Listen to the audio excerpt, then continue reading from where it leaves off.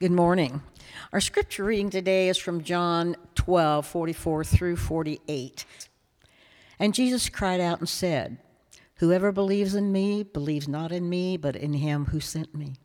And whoever sees me sees him who sent me.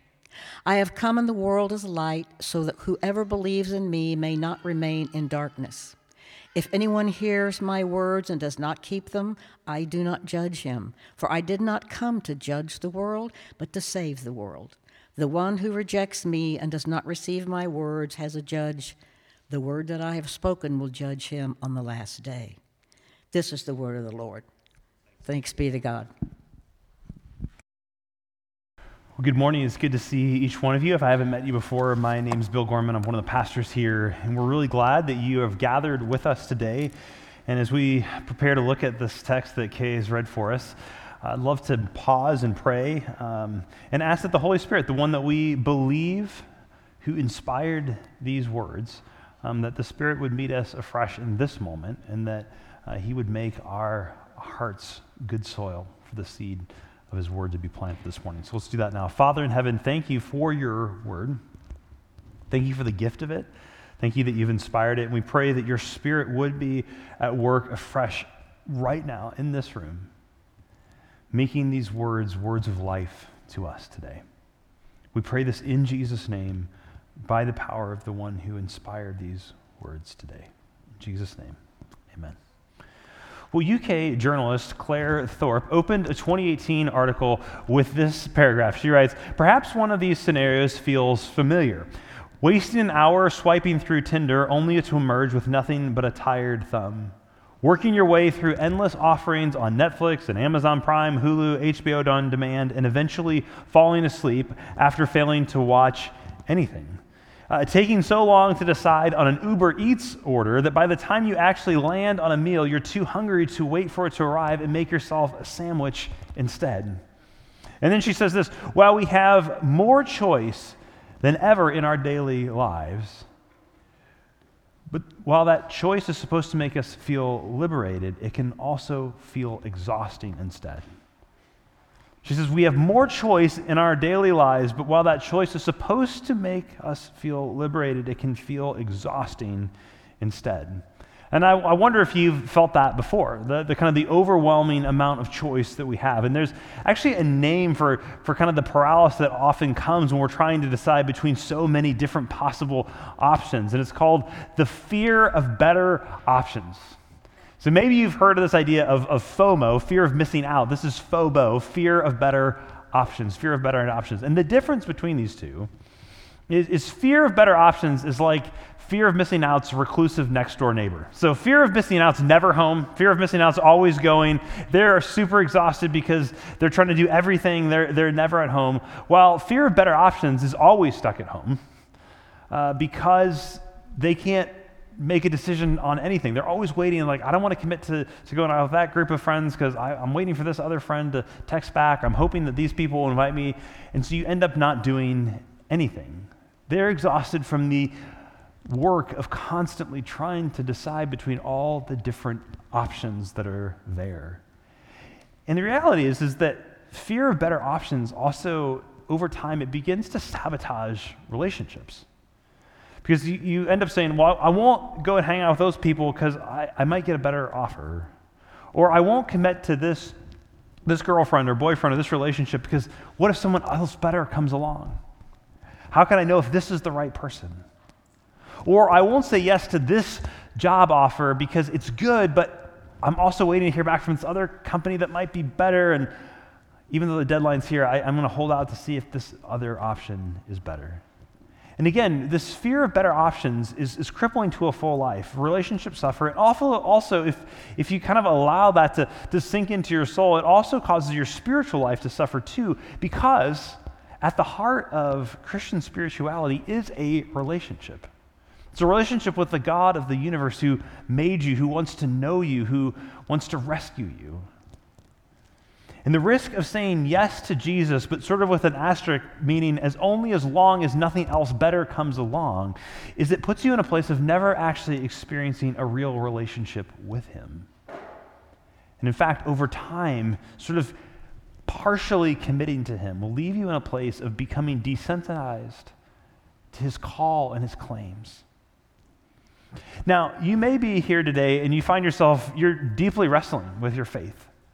And maybe that's because you grew up in the context of the local church and you've seen some of the ugliness of that at times, and you have questions not just about maybe some Christian beliefs, but also questions about the institution of the church and can it be trusted? Others of you may be here and you have wrestling with faith because you're at a place of just kind of considering all of this for the first time. Maybe a friend or a family member has invited you to come along and you're not at all sure what you think of any of this right now. For others of you, you actually had a deep relationship with Jesus for some time, but it's beginning to be dull. It's not what it used to be. Or maybe you're here actually and you're like, Bill, none of those say, I'm so excited to be here. God is working in my life in fresh ways, maybe in ways that he never has before, and I just came here so excited to learn what are the next steps, how can I go deeper? And I just want to say, wherever you find yourself this morning on that wide spectrum, I just want to tell you that there will be moments when you will be tempted, when it will be appealing to say no to Jesus.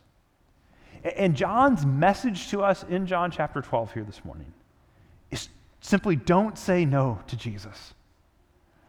Don't say no to Jesus. And if you haven't already, I encourage you to turn with me to John chapter 12, grab one of your pew Bibles, or you can pull it up on one of your internet Bible app. In fact, I mentioned this too in first service. If you use the YouVersion Bible app, which is a great one, lots of different translations, and we'll have to do a video on this or something, but you can actually navigate. If you go to events and you search for Christ Community Brookside, you can actually find the whole sermon outline and the quotes and all that kind of stuff. If you ever I wanted to write down a quote that was on the screen, it's actually all in that YouVersion Bible app if you can find the right spot. But however you want to look at that, I encourage you to go to John chapter 12 and look at this with me. We're in this series that we're calling Behold Your King in the Gospel of John. And we just started it, but we're in the middle of the Gospel because we actually taught through the first part of the Gospel of John last year. And now we're coming back to it, we're picking it up. And this series will take us all the way through Easter, basically. We'll be looking at John and the story that he is telling. And at this point in his Gospel, John is showing us that a lot of people are saying no to Jesus. In fact, we're getting to the point in the narrative, in the story, where so many people are saying no to Jesus that eventually he's going to be betrayed and arrested and crucified. We're at that hinge point in the gospel. And so John, in this moment, wants us to see these people who are saying no to Jesus and saying to us, his readers, don't be one of those, for one. And two, I think he's also trying to shed light on why is it that people say no to Jesus, so that we don't make the same mistake. So as we look at this, what we see is one of the first things we see here is that don't say no to Jesus, even though his signs are confounding. I'll explain why I picked that very specific word in just a moment. Don't say no to Jesus, even when his signs are confounding. And you see this down in verse 37. Just a few verses earlier in the chapter, Jesus is speaking to a crowd of people, and actually there's a voice from heaven that comes and audibly speaks and affirms who Jesus is and his identity. That happens a couple times in the Gospels. Once when he's baptized, another time he's up on a mountain, this moment called the Transfiguration. But here's another moment where there's an audible voice of God speaking from the heavens, declaring who Jesus is, and yet people are still walking away from him. And then John writes this about Jesus in John chapter 12, verse 37 here. He says, though he had done so many signs, so many, I love John's, though he had done so many signs before them, they still did not believe in him. Though Jesus had done all of these signs, he had done so many different signs in front of these crowds of people, they still didn't believe in him. And in many ways, John has organized this first half of his gospel, these first 11 chapters, around these various signs that Jesus was doing. This is specific language to John, kind of using this language of signs. And these signs, not only do they surprise people, but they confound people. And to confound, this is why I'm picking this word, is to do something surprising that's contrary to expectation. It's doing something that's surprising, and it's contrary to what others would expect. So, for example, say you are someone who doesn't like sushi. I happen to be someone who loves sushi. I think it's delicious, but I know there's a lot of people out there not big fans of sushi. So let's say you've been on record as, I don't like sushi. If we're ever going out to lunch, I don't want to go to get sushi. I'm not a sushi person. And then tomorrow, or if you have tomorrow off for the holiday, Tuesday you're in the office, if you still go to the office, and your coworkers say, hey, where do you want to go to lunch today? Like, let's go to Blue Sushi and let's get some spicy tuna rolls. Not only would that group of people be surprised, they'd be confounded because it's contrary to what they'd expect you to say, that you've been on record for a long time saying, I don't like sushi.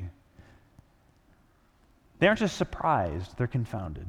And that's what Jesus' signs do in the Gospel of John. They don't just surprise, they confound. This is exactly what Jesus shows us. He's revealing who he is, but he does not conform to the expectations that people had about him in these signs. And so here are some of the signs that John lists that Jesus did. So first of all, John's first sign in the Gospel is he turns water into wine at a wedding. One, it's not a very public sign, but two, it's this surprising thing. Jesus' first kind of recorded sign in the Gospel of John is making more alcohol so the wedding can go on and the celebration and the bride and groom don't lose face. It sort of becomes this picture of the abundance that the Messiah has to bring. But no one expected that. The second sign then that he does in the Gospel of John is he clears the temple. It's called the cleanse of the temples, but he clears out the Jewish people in the temple who were selling and trading. And this is, again, surprising because the expectation of the Messiah is that he's going to come and clear the Romans out of Jerusalem, not bother with Jews who are selling and trading in the temple. Jesus, why are you doing this? If you're going to be dramatic and cast some people out, why don't you cast the Romans out? And then he heals the official's son. Now, we don't know for sure, but the language of official, he could have been a Jewish official, but most likely this is either a Roman official or a Herodian, someone who's on the outgroup of the Jewish establishment. And then he heals a paralytic. And he heals this guy on the Sabbath. Now, again, maybe for us today is like, well, he healed him on a Sunday, that's whatever. But healing was considered work. Actually, the Sabbath's on a Saturday anyway. But he heals this guy on the Sabbath on a Saturday. Healing was considered work. And if you work in the healthcare profession, you know, like doing the work of healing, nurse, doctor, like that's work, right? And it's kind of like Jesus, he's been paralyzed for a long time. You could come back the next day, heal him then. Why are you doing this now? And again, why is this such a big deal? Because in this moment for the Jewish people at this time, where they are under the occupation of Rome, the main kind of things that kept their identity as a people were keeping the Sabbath, practicing circumcision, and keeping the kosher laws. This was like a core part of what it meant. And so when Jesus goes and heals on the Sabbath, he's breaking one of these core 10 commandments, these core identity markers, and people are outraged. And then he's got the feeding of the 5,000. Now, the miracle itself is welcome, but the teaching that Jesus gives after, when people come back the next day wanting more food, really starts to shock people and put them off. Jesus says, I'm the true bread of heaven who's come down. And actually, if you want a part with me, you have to eat my body and drink my blood. And sort of like people at that moment are like, Jesus, great, as long as you're handing out free Chick-fil-A, that's awesome. But this is starting to get really weird, and they walk away. In fact, John tells us that it's this moment when a massive amount of people stop following Jesus. So much so that Jesus even looks at his own sort of 12 followers, his closest disciples, and says to them, are you going to leave too? To which Peter responds, well, Jesus, where else would we go? You have the words of eternal life. But a bunch of people start walking away from saying no to Jesus at that point. And then he heals the man who's born blind, again, on the Sabbath with kind of the similar results. And then we get to Lazarus, who died, and Jesus brings him back to life. And the Jewish leaders at that point are saying, this guy's getting way too much attention. And we have to kill him. We have to take him out. Amazing signs that really ticked people off. This is Jesus' calling card, signs that confound. But John goes on to tell us in verses 38 through 40 that this rejection of Jesus doesn't come as a surprise. I think he inserts this at this point in the gospel because he wants us to know that you would expect that Jesus' own people would welcome him, but they don't. In fact, all the way back in John chapter 1, he says, Jesus came to his own, but his own did not receive him. This fits into this pattern, and I think John's explaining, why are there so many people from Jesus' own ethnic group, the Israelites, the Jewish people who reject him? Why is this? And it says, in fact, it's part of God's plan, is what John explains to us here. He quotes from Isaiah, and this is one of those passages. He quotes a couple of passages from Isaiah that are tough texts to understand. We're not going to have time to unpack it all today, but I want to read these verses to you and just show you, I think, how they're working in John's gospel. So he says this. He says, this was to fulfill, this rejection of Jesus by these people, this was to fulfill the word of Isaiah the prophet, who said, Lord, who has believed our message? And to whom has the arm of the Lord been revealed? The arm of the Lord, the idea of his strength, his power. And then John goes on to say, this is why they were unable to believe, because Isaiah also said he has blinded their eyes and hardened their hearts so that they would not see with their eyes or understand with their hearts and turn, and I would heal them. And here's the deal. As hard as those verses are, the reality is that human beings have had a history of rejecting God for a really long time. All the way back to the garden that's in Eden, human beings have been rejecting God and his goodness and his wisdom. Now, if that's true in general, it's especially true specifically for God's chosen people, the Israelites. Because when you read through the story of the Old Testament, from Exodus on, from Abraham in Genesis, and Isaac and Jacob and Exodus and God's people, they are constantly turning against God, rejecting his ways, rejecting his work. That's the context in which Isaiah is originally writing these words as he's predicting the fact that they are going to go into exile. There's a long history of God's people rejecting him. And John is saying that the crowd's response to Jesus fits into that pattern. But Jesus is sovereign over it, and he will actually bring good out of it. God's blinding and hardening of the hearts actually bring about the death of Jesus, which opens up life to all who would believe in him. Not even unbelief can stop God's plan, but actually can even be a means by which he brings about his plan. And we actually then know from the book of Acts that many of the people who rejected Jesus in this moment, if you read Acts chapter 2, later, after Jesus is resurrected and they hear the gospel and the Spirit has come, they actually come in faith to trust Jesus. But in this moment of salvation history, right now, Jesus, part of God's plan for this group of people is that they reject him and bring about his death. But see, not even unbelief is out of his control, and he can even bring good out of it. And the evidence that John offers for this is that even though the crowds and religious establishment are largely rejecting him, there are many who still did believe in him.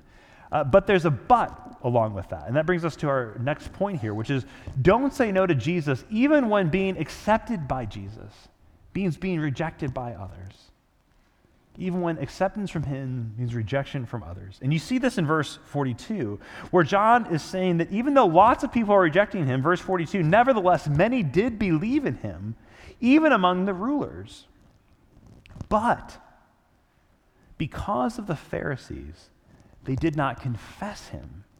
They weren't public with their belief, so that they would not be banned from the synagogue. Now, what John writes next in verse 43, I think is one of the most sobering passages in the New Testament. Now, don't look at it yet. But they may be some of the scariest words in the Bible. And actually, I've written next to them in my own Bible that I read from on a regular basis, just God help me next to this. And they're simply this, verse 43. Why? For they loved human praise more than praise from God. For they loved human praise more than praise from God. And friends, I'm just telling you that at some point in your journey, you will want to say no to Jesus. Why? Because receiving his welcome, committing to him, receiving his forgiveness and his acceptance will mean that there are other people who will reject you because of that. And for these religious rulers, again, lest we're too hard on them. There's a lot at stake. Being kicked out of the synagogue wasn't just like, oh, I've got to go find a new health club to work out at or something like that. These guys don't like me anymore. And this is being sort of excluded from all of the political and social life that they had. Total ostracization, totally being cut off. That was everything. And the cultural context where we inhabit, which is often responds to people that we don't like with kind of a cancel culture mentality, maintaining allegiance to Jesus can bring rejection. It can be interpreted as bigotry or worse at times. And I think that will increasingly be tested. Will we be aligned with Jesus and his praise and his acceptance, or will we prize human praise more? But I suspect for most of us, it won't be big public moments that are the most difficult with that. We have to take some kind of dramatic stand. For some of us, maybe. But I think for many of us, it's going to be smaller, much less dramatic, but no less weighty moments. Moments when you're hanging out with friends or colleagues, at least I know this is the case for me, and we would rather that they think us cool or progressive or with it or just normal, maybe, than admit or acknowledge the reality that we trust a crucified and risen Jew to define everything about our story. And again, I know this isn't easy, and I'm not saying that you should run around and make sure in every single conversation you have with a coworker or a neighbor or a friend that at some point in the conversation you make a point to saying, I'm a follower of Jesus. Right, we have to be winsome and thoughtful and tactful, all of it, right? But I think there are moments when sometimes there's just no way around it. Our allegiance to Jesus may mean that others will reject us. And in that moment, will we value his acceptance, his welcome, his praise? Literally, the word is glory. The glory of God more than the glory of people. Don't say no to Jesus, even when his signs confound. Even when his acceptance means rejection by others. And here's another. Don't say no to Jesus even when he offends, even when his claims about himself are offensive. And John places this in the final verses of this passage today, in the ending of John chapter 12. And these verses at the end of John chapter 12 are actually the final sort of public address that Jesus gives in this gospel. So in the coming weeks, we're going to look at a lot of Jesus' words that John has recorded, but they're part of what's known as the upper room discourse. It's a teaching to Jesus' closest disciples. But the final verses of John chapter 12 are the last verses that Jesus kind of speaks publicly to the crowds before his death. A summary of all that he's done, a summary of his message from the beginning. This is verse 44, John chapter 12. And you even see how it begins. And Jesus cried out. It's not even just how loudly he spoke, but the broadness of this proclamation. This is for everyone. Jesus cried out, "Whoever believes in me believes not in me, but in him who sent me. And whoever sees me sees him who sent me. I have come into the world as light, so that whoever believes in me may not remain in darkness." Now, if you've been going to church for a long time, you may hear those verses read and think, Bill, that doesn't seem particularly offensive to me. Because we're just kind of used to reading Jesus' words. We're kind of familiar with the sound of the Gospels. You may not think, wow, I'm super offended right now. But you should be. Because remember with me, to Jesus' Jewish listeners at this time, and even today, this is the most kind of heinous, offensive thing you could do, is to make yourself equal with God, to say that I am with God. To look at me is to see God. And to do that was to incur death upon yourself. And so here Jesus comes talking about himself, saying, whoever believes in me believes in the one who sent me, meaning God who sent him. And you could say, okay, maybe a prophet might say that. If you see me, you've actually, if you believe in me, you're actually truly believing in the one who sent me, you're not believing in me. I can get on board with that. And then you say, okay, maybe it says I'm the light of the world. Again, you might be able to say, well, maybe a unique teacher would say, I'm uniquely shedding light on the truth. But then in verse 45, when Jesus says, if you see me, you see God, that's where people say, no, Jesus, no way. You are a human being, and you are making yourself equal to God. And it's hard to blame them for that reaction. Again, we are so used to, 2,000 years later, as followers of Jesus, understanding this incredible mystery that he is both truly God and truly and fully human. But no one else in the history of religion has claimed something like that, right? Even the most important religious figures, Muhammad, Moses, Siddhartha, Confucius, Buddha, all of these, to varying degrees, might claim to speak for the divine or the ultimate, to be truth tellers, to have some sort of exclusive knowledge about the way one should live their life or the purpose of human existence. But none of them said, if you want to see me, or if you want to see God, look at me. If you see me, you've seen God. That I am equal to the one who made all of this. Jesus' claim to divinity is one of the most decisive things about him. One of the most divisive things about him. And John is warning us here, don't say no to Jesus, even if his claims are offensive. And I do think offensive is the right word there, because they do offend. They put us off. They don't make sense at first. They challenge us to our very core. It's offensive that Jesus could claim this identity and authority over every person, everywhere, at all times. I mean, that's what Jesus is doing, is saying, I have the right to define existence. And I actually have the right to be the king, the authority over every single person who's ever lived, anytime, any place. He will say later in verse 48 that his word will judge us, that he has the last word over our lives. And that's offensive.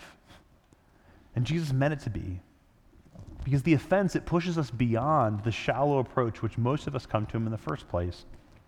I think most of us approach Jesus with kind of the posture of, do we like him or not? Which parts of Jesus do I resonate with or not? And it's easy to say things like, I really like Jesus' teaching here, but I don't know if I agree with him so much over here. Or to say, Jesus is a great moral example. He shows us what sacrificial love looks like. He shows us what it is to love one another. But Jesus' offense will not allow us to get away with that. He makes claims that are too bold to simply say, oh, he's a good teacher. Oh, he's a great example of love and sacrifice. Whether we do or do not like him is not the most important question for him. In fact, there are things that Jesus will say that will make us decidedly not like him, at least at first. For Jesus, the most important question is not, do I like him or not? But is he right? Is he true? Is what he says about himself the truth? That's the question we have to answer. So finally, don't say no to Jesus because he came for you. Don't say no to Jesus because he came for you. He came to rescue you. Look at verse 47. Jesus says, if anyone hears my words and does not keep them, I do not judge him. For I did not come to judge the world, but to save the world. The one who rejects me and does not receive my words has a judge. The word that I have spoken will judge him on the last day. So what is Jesus saying here? He's saying that the heart of his mission is to save the world, not to condemn it. But if we reject him, if we do not accept his offer of rescue, it is that very offer of rescue that will judge us in the end. The only thing that can condemn you is your rejection of Jesus' offer of no condemnation. That's what he's saying here. I didn't come to judge the world, I came to save the world. But if you reject that offer, it is that very offer of salvation, those very words of welcome that you rejected that will condemn you. Think about it like this. Say you have a fatal disease, and you go in to see a doctor, and she writes you a life-saving prescription on this piece of paper and says, take this to the pharmacy, fill this drug, and it will save your life. I mean, she's come not to condemn you, but to give you an offer of rescue from this disease. But if you refuse to fill that prescription, if you refuse to take that medicine, she's not condemning you to death. If you die, it's actually that very prescription that she wrote, that life-giving prescription, that will both declare an opportunity that you had for life, but as well as the reason that you died, this failure to act on this. And this is Jesus' point. I'm not coming here to condemn. I'm not coming here to judge. But if you reject my offer, it's that very offer of life that in the end will say, you didn't want this. Jesus came to save. And to say no to him is more than just stupid or stubborn. It's eternal, it's permanent, it's everything. And Jesus has every right, if he is who he says he is, to be offended by our lack of trust in him, to be frustrated and disappointed for us not living into his design for life. And he has every right to demand our lives because he's the one who gave them to us in the first place. But he doesn't come to judge. He didn't come here to rub it in your face. He did not arrive to take on flesh and live his life to condemn the world. He did all that to save the world. In the end, Jesus did not come to judge, to condemn, to shun, to shame, to lecture, to argue. He came to save. So say yes to Jesus. Believe what the signs recorded in the Gospel of John reveal about him. Desire his approval, his acceptance, his welcome, his forgiveness more than the glory that comes from other humans. Embrace the things that are the most offensive about him. Because think about it like this, friends, the story of Beauty and the Beast. I think when you watch that movie, whether it's the animated one or the live action one, I think we want to sort of naturally identify with Belle, with the heroine, the beauty who comes and sort of sacrifices herself and redeems this beast and fulfills the promise.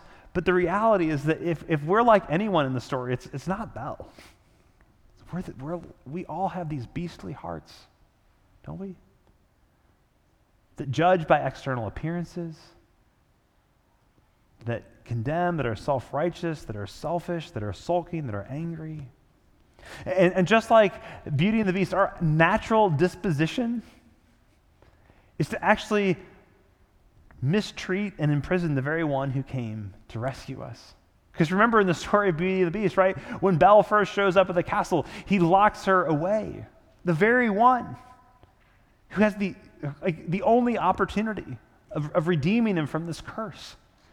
His first instinct is to lock her away. I just want to say that is the first instinct of all of our hearts when it comes to Jesus' rescue and offer of salvation. Our first impulse is to want to push that away, but say yes to Jesus. Don't push him away. And the good news of the gospel is this. You know, in the story of Beauty and the Beast, the Beast eventually decides, I do have to win this person over, and I've got to clean myself up and dress in nice clothes and bathe and all this, and then maybe I can convince her to fall in love with me. But friends, the good news of the gospel is, even when you were at your beastliest, you didn't have to convince Jesus to love you. You didn't have to convince Jesus to give his life for you. He sees your beastly heart more clearly than you do. And he loved you first, and he gave his life for you first. So don't say no to him. Say yes to them. You will not get a better offer. If you're holding out, worry, fearful that a better offer will come along, it will not. So say yes to him now and always. Let's pray. Father in heaven, thank you for the fact that you have sent Jesus even long before we ever wanted you, even when our hearts were hardened and we were blind and we wanted to reject you, that you came and overcame that, have called us to yourself. Pray that you would bring new life. You'd help us to follow you, to trust you, to not say no to you. In Jesus' name, amen.